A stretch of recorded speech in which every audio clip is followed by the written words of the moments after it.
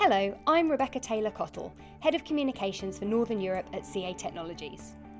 On a Thursday in early October 2018, 75 Year 8 students, all young women, made their way to Ditton Manor in East Berkshire. The 12 and 13-year-olds were attending an event called Girls Can Create Tomorrow. CA Technologies was hosting the day, and the aim was to inspire these students to consider a career in science, technology, engineering and maths, the STEM skills. So, why is this kind of event necessary? Why do we need to point young women towards a career in STEM? More importantly, how do we do it? This podcast will look into all of this and hopefully, in some way, play a part in helping girls create tomorrow. Just a quick note before the podcast gets underway, the voice you will hear interviewing our guest is that of Ben Lever. Right, now we've had a little bit about what you found out about yourself. Now there's lots of people in the room that we'd like to find out about, or maybe to ask them some questions. So we're going to have a Q&A session. I'm Nancy Laylor from Learning to Work and I'm the Operations Director. Our role within the community is to link business and education, to help young people prepare for the world of work and to allow businesses really to tap into top talent and support the development of young people for the workplace. So what's going on today and how, I guess, does that link into your role? So introducing girls in particular to science, technology, engineering and maths sort of career paths is vital, and the best way to do that is to bring them into business, to interact with volunteers and really to raise awareness, open their eyes and create a curiosity about the future. You must be dealing with people of this age all the time. How hard is it to create that kind of enthusiasm, create that curiosity? If young people are looking at job opportunities and career paths online, it's very hard. When we bring young people into the workplace, it sort of happens within sort of the first hour or so of them being on site. I think there's no experience like experience, and I think to attend the workplace is vital if we're able to bring the world of work to life really for young people. I'm Mike Carew and I'm with CA. I'm a senior principal transformation consultant. What's going on here is using Lego, we're going to help the students here understand the concepts of agile software development. We're going to be building a resort that's going to be built in short sprints, just like in Scrum, and we're going to use the Lego to build a resort that we're going to be able to show people then with swimming areas, hotels, restaurants, whatever a resort has. So basically what we had to do is, out of Lego, we made little attractions or buildings or hotels, depends on the group that we're in. Which one's yours?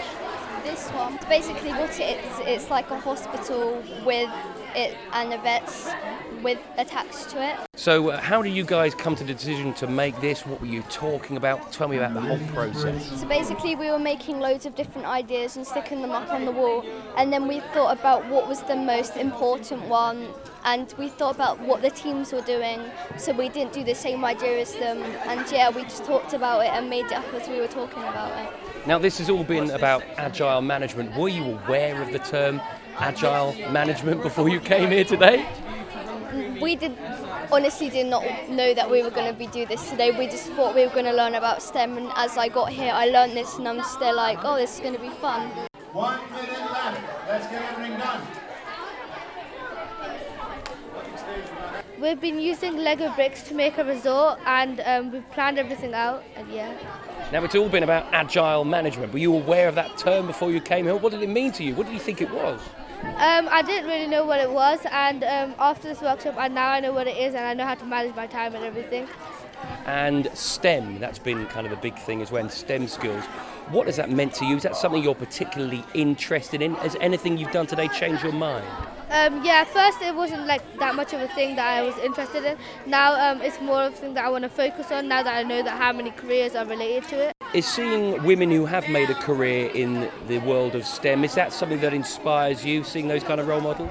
Yeah, it's more inspiring and it tells us that it's more possible for something like that to happen. And it's like, when you think about it, it's like it's not possible, but when you see other people, you're like, yeah, that can happen, I can be there as well. Hello, my name is Lisa Fennessy and I'm the Head of IT Governance at O2.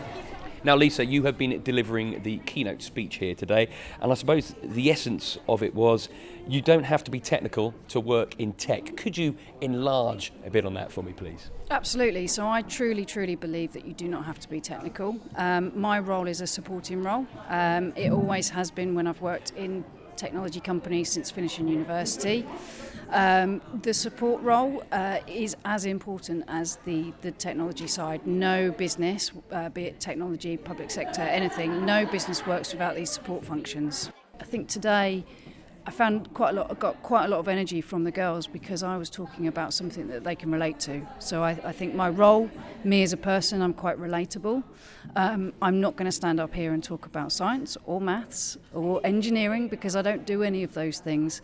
And I think it's important to show the diverse range of roles that are in the industry. Something else you also mentioned that was very interesting was behaviours, not knowledge. Can you enlarge a bit on that for me? Tell me what you mean by that. Yeah. So I think for me, when I'm recruiting, I look for a person that's the right fit for my team. I look for people that want to do the right thing.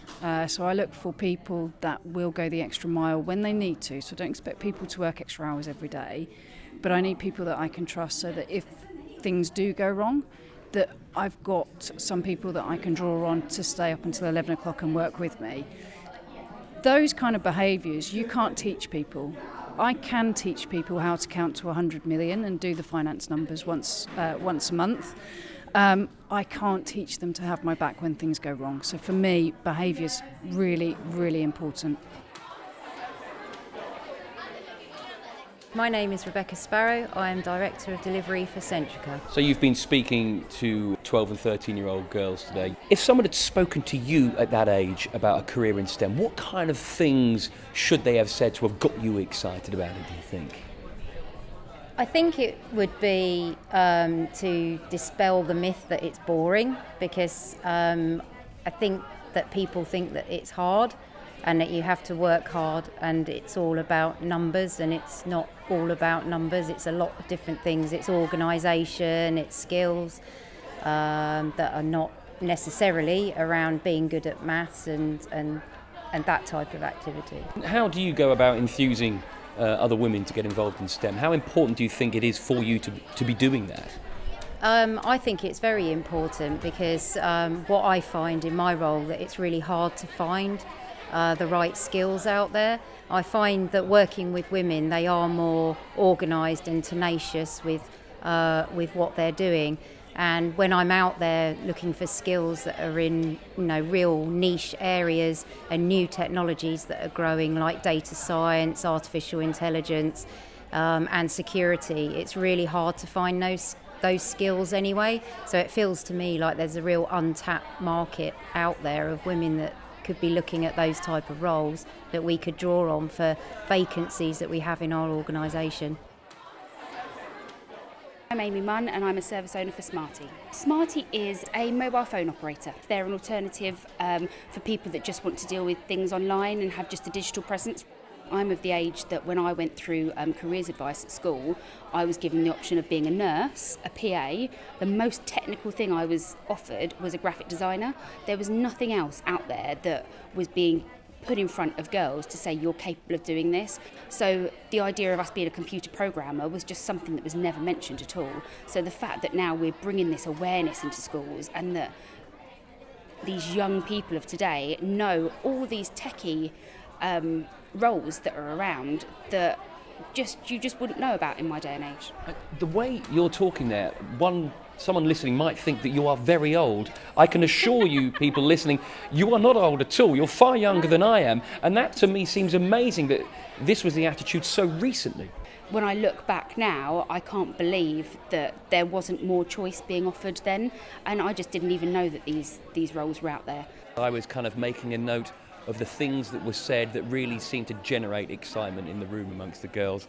I'm going to read them out. One of them was the idea of when they go to work, they're going to get their travel paid for. They could go to exotic places. They would have a job that pays well. They would get to meet famous or interesting people, and they would get a free phone. I think you probably have all of those things. That kind of tells you, I guess, of the kind of themes that one might have to tap into to get people of that age interested in STEM. Do you think that's right? Definitely. I think it's not about just focusing on what the technology is and about letting people know that there are all these other opportunities, whether you're in a role like mine, that although I'm in IT operations now, I'm doing that for a startup effectively. So I get to do everything from coming up with marketing ideas, to reviewing our collateral for things, to I was at the warehouse yesterday putting SIM cards together just to learn better about how these processes work. So to be able to kind of give people this broad view of all these other amazing opportunities that you have that come from these very technology-facing roles. I'm Sarah Atkinson and I'm Head of Communications and Social Responsibility in EMEA. You're heavily involved in the whole Create Tomorrow side of CA Technologies, which has an awful lot to do with what's been happening today. Could you tell me a bit about that, please? Absolutely. So Create Tomorrow is our social responsibility programme, which we launched in 2015. And the reason we did that is because there is an absolute war for talent in terms of STEM skills. And it's our responsibility, and many other organisations, stakeholders, governments, we all have a role to play to try and address the skills gap, and in particular ensure that we have a really diverse talent pool. So we decided to align all of our employee volunteering around this cause and create opportunities for our staff to use their own experience to inspire tomorrow's generation around all of the exciting career opportunities that are ahead of them. When we launched in 2015, we set out a very ambitious goal to reach 50,000 young people by 2020, and I'm delighted to say that as of today we have reached 23,000. So today's event is a great example of how we are very confident we're going to meet that goal. My name is Marco Comastri and I am responsible for CA Technologies in Europe, Middle East and Africa. I'd like to share with you some thoughts about why we are spending some time with you, and we'd like really to thank you for taking What do you think women bring to the workplace, the STEM workplace? I think they bring in any workplace a different point of view. There is a different way of thinking sometimes between male and females. So if you create a new product, if you make a new offer, and you don't benefit from the other point of view, you will create something which is not balanced, which is a problem from a market standpoint. So that's why I think it's important. How important is it to CA Technologies that they fulfill this kind of role, infusing the next generation? I don't believe that we are doing this for CA Technology only. We are doing it for the industry. And if all the players do the same, then we will have a better world.